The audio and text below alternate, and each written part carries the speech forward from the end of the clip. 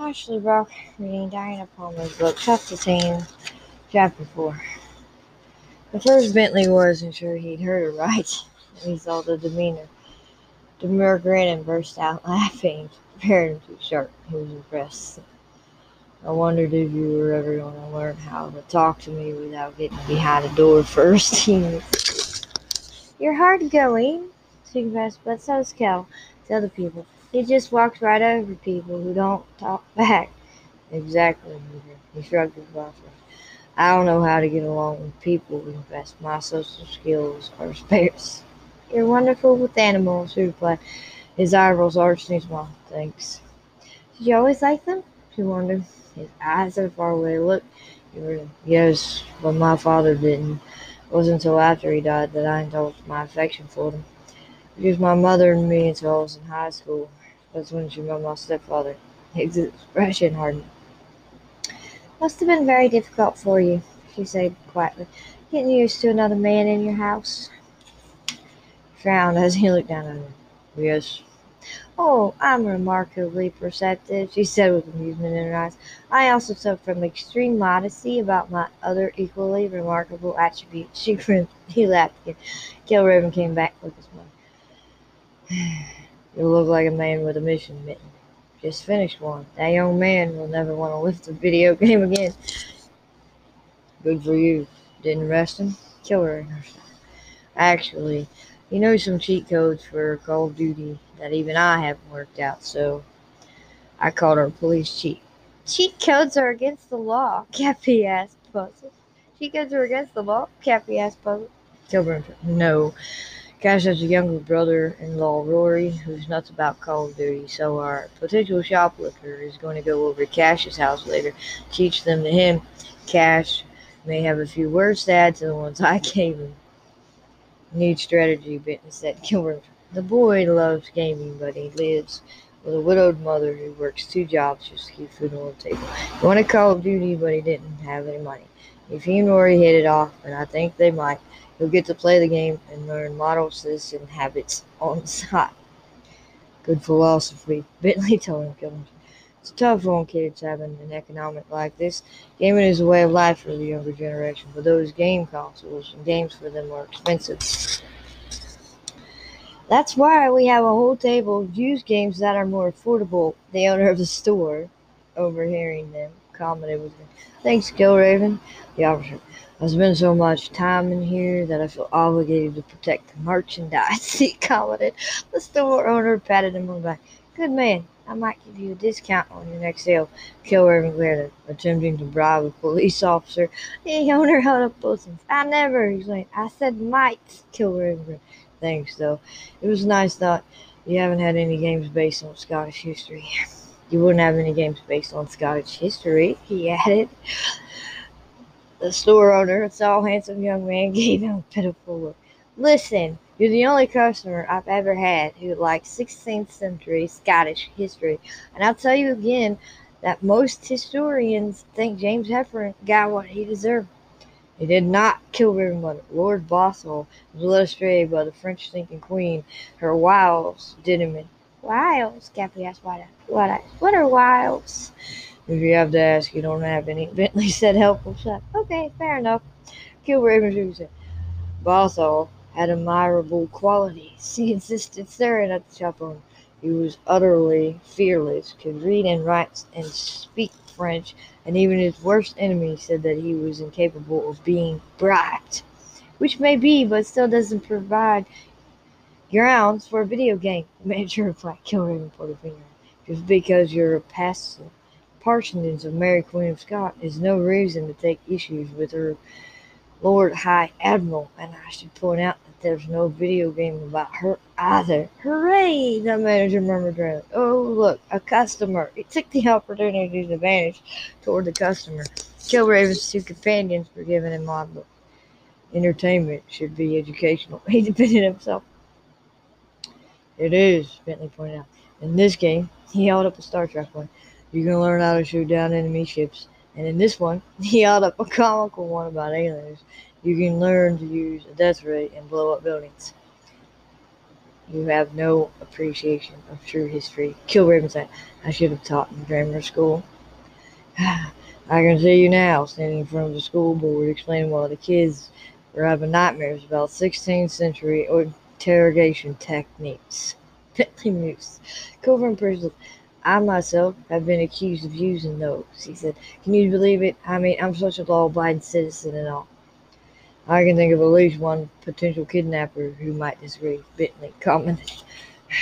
Lies, vicious lies, he said defensively. He got those bruises from trying to squeeze through a car window.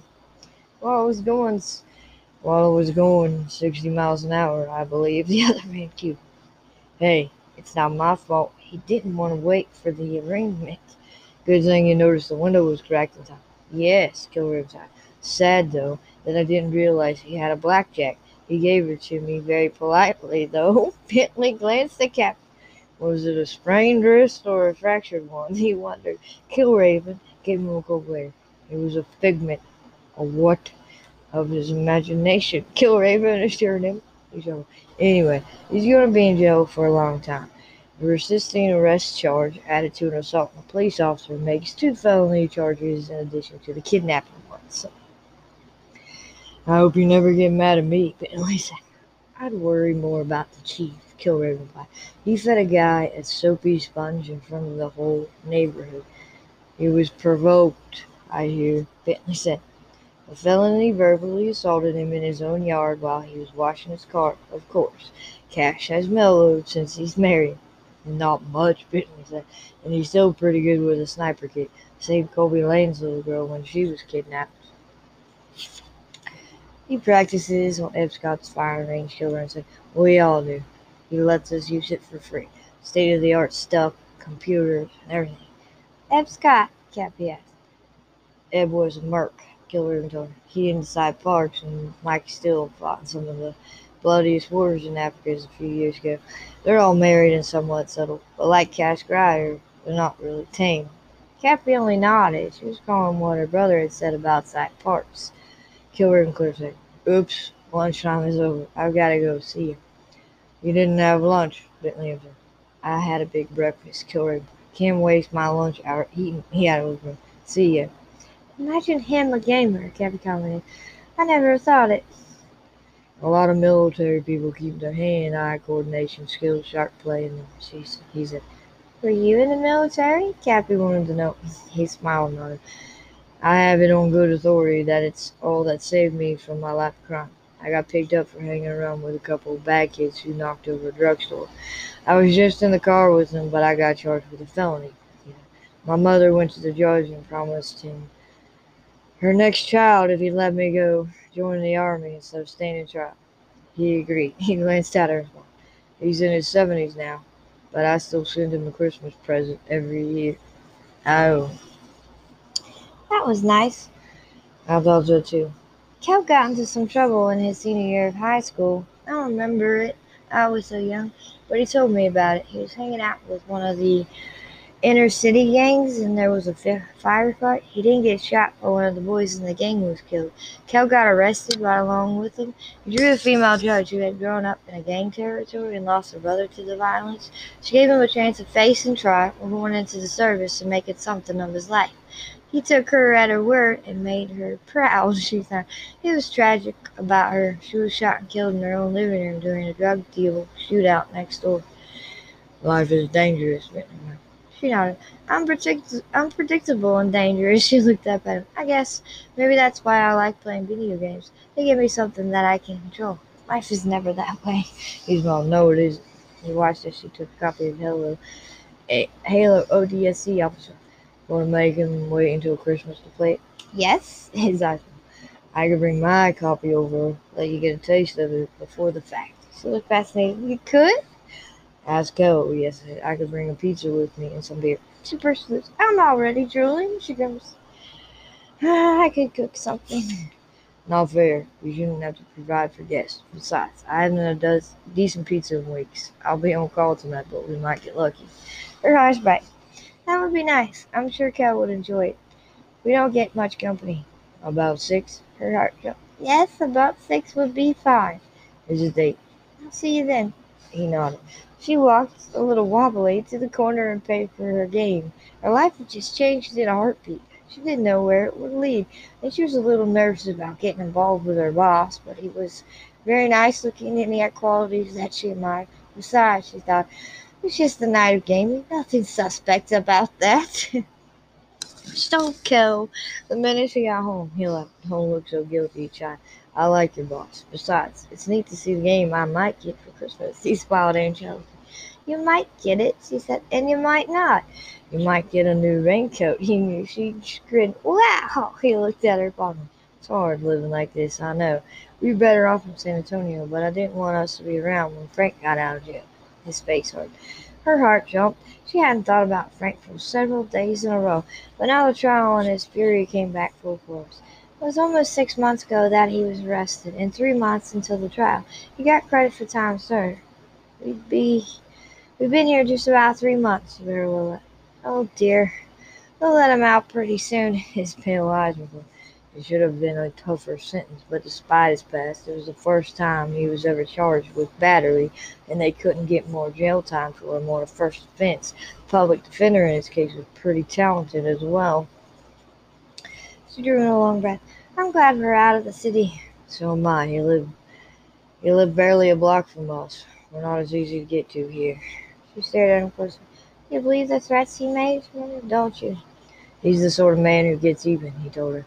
I'm not the man I was, or we'd never have left town on the chance he might come after you. But here I have friends. If he comes down here looking for trouble, he'll find some. She felt a little better. I didn't want to have him arrested again. I didn't want to have him arrested again. It wouldn't have mattered, he told her. The fact that you stood up to him was enough. He was used to women being afraid of him. His own sister sat in the back of the courtroom during the trial. She was afraid to get near him because she hadn't lied for him when the police came. What makes a man like that? She asked suddenly. What makes him so hard? What makes him so hard that he has to beat up on women to make him feel strong? I don't know, sis, Kel told her. Honestly, I don't think the man has feelings for anybody or anything. His sister told you that he threw a dog off a bridge when they were kids. He laughed about it. Her face was sad. I thought he was such a gentle man. He was so sweet to me, bringing me flowers and candy at work, writing me love letters. Then he came over to our house, and the first thing he did was kick my cat when it spat at him. The cat was a good judge of character, Kel remarked. When I protested, he said that animals didn't feel pain, and I shouldn't get so worked up over a stupid cat. I should have realized then what sort of person he was. People in love are neither sane nor responsible, he replied flatly. You're so crazy about him that I think you could have forgiven murder. She nodded sadly. I learned the hard way that looks and acts are no measure of a man. I should have run for my life the first time he phoned me at work just to talk. You didn't know. How could you? He was a stranger. You knew, she said. He nodded. I've known men like him in the service, he said. They're good in combat because they aren't bothered by the carnage, but the trait serves them poorly in civilized life. She cocked her head. Kilraven said that Ab Scott lets law enforcement use his gun range for free. Don't you know him too? Yes. And Micah Steele? Yes, yes. They're all retired mercenaries, Kel. So they are. Were they involved with the military? She persisted. The military uses contract personnel, he said evasively. People with necessary skills for certain jobs. Like combat. Exactly, but we use certain firms to supplement our troops overseas in the Middle East. They're used in Africa for certain covert operations. So much secrecy, she complained. Well, you don't advertise something that might get you sued or cause a diplomatic upheaval, he pointed out. Covert ops have always been a part of the military. Even what they call transparency in government is never going to threaten that. As long as we have renegade states that threaten our sovereignty, we'll have black ops. He glanced at me. Shouldn't we warm up the game system? He asked. It's 5:30. Already? Excuse me. Goodness. I need to tidy up the living room and the kitchen. Just bring in pizza and beer. You don't drink, he said. Well, no, but you like beer now and then. I expect someone told him, she flushed. I do like a glass of beer, he smiled. It's also nice to have friends who provide food. Like your friend Sai and the Chinese stuff. I'll get spoiled. Maybe that's the idea. Your boss likes you. She gotten the she gotten that idea. So don't mention horns, pitchforks, and breathing fire while he's here, she said firmly. He saluted her. She made a face at him and went to do her chores. That's not fair, Cappy burst out when she died for the 10th time trying to take out one of the hunters in the Halo game. Don't throw the controller, Kel said firmly. She had it by one lobe, gripped it tightly. She grimaced and slowly lowered it. Okay, she said, but they do bounce, and they're almost shock-proof.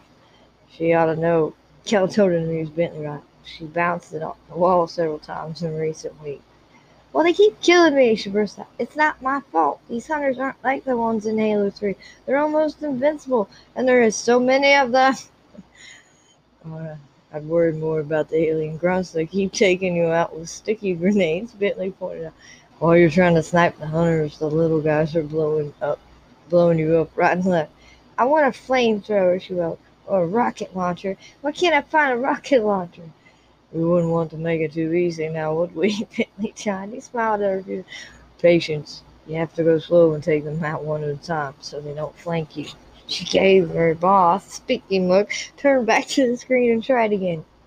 It was late when he left. The three of them had taken turns on the controller. Bentley and Kel had wanted to try the split screen, but that would have put Cappy right out of the competition because she was only comfortable playing by herself. She walked Bentley outside. Thanks for bringing the pizza and beer, she said. Some other time I'd like to have you over for supper. If you like, I can cook. He's going, I'll take you up on that. I can cook too, but I only know how to do a few things from scratch. It gets tiresome after a while. Thanks for bringing the game over too, she added. It's really good. Cal's gonna love it. What did we all do for entertainment before video games? He wondered aloud as they reached his car. I used to watch game shows, she said. Cal liked police dramas and old movies. Mommy? I like some of the forensic shows, but I also never get to see a whole one. He said, there's always an emergency. It's always a large animal call, and since I'm the only vet on staff who does large animal calls, it's always me. Yes, but you never complain, not even if it's sleety now, she said gently. He's one I like my clients. They like you too. She shook her head. Amazing, isn't it? Excuse me. She was like, oh no, not because that's what I mean. I meant it's amazing that you never get tired of large animal calls when the weather's awful. You really have got to take an assertive course, he said it not unkindly. It's hard to be assertive when you're shy, she argued. It's impossible not to be when you have a job like mine and people don't want to do what you tell them to. Here, some animals would die if I couldn't out-argue their owners. Point taken. Is any consolation, he said. When I was your age, I had the same problem. How did you overcome it? My stepfather decided that my mother wasn't going to the doctor for a urinary tract infection. I was already in veterinary school and I knew what happened when animals weren't treated for it. I told him. He told me he was the man of the house and he decided what my mother did. He smiled, remembered.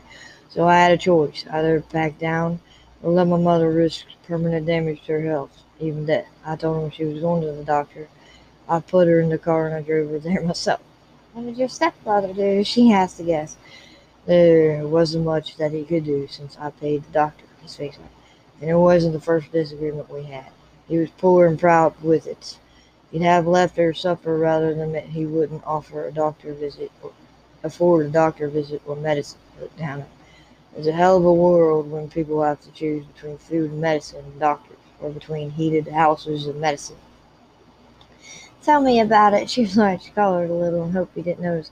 Cal and I do all right, she said quietly, but he'll go without medicine sometimes if I don't put my foot down. You think I'd be tough as nails because I stand up to him? He's not a mean person.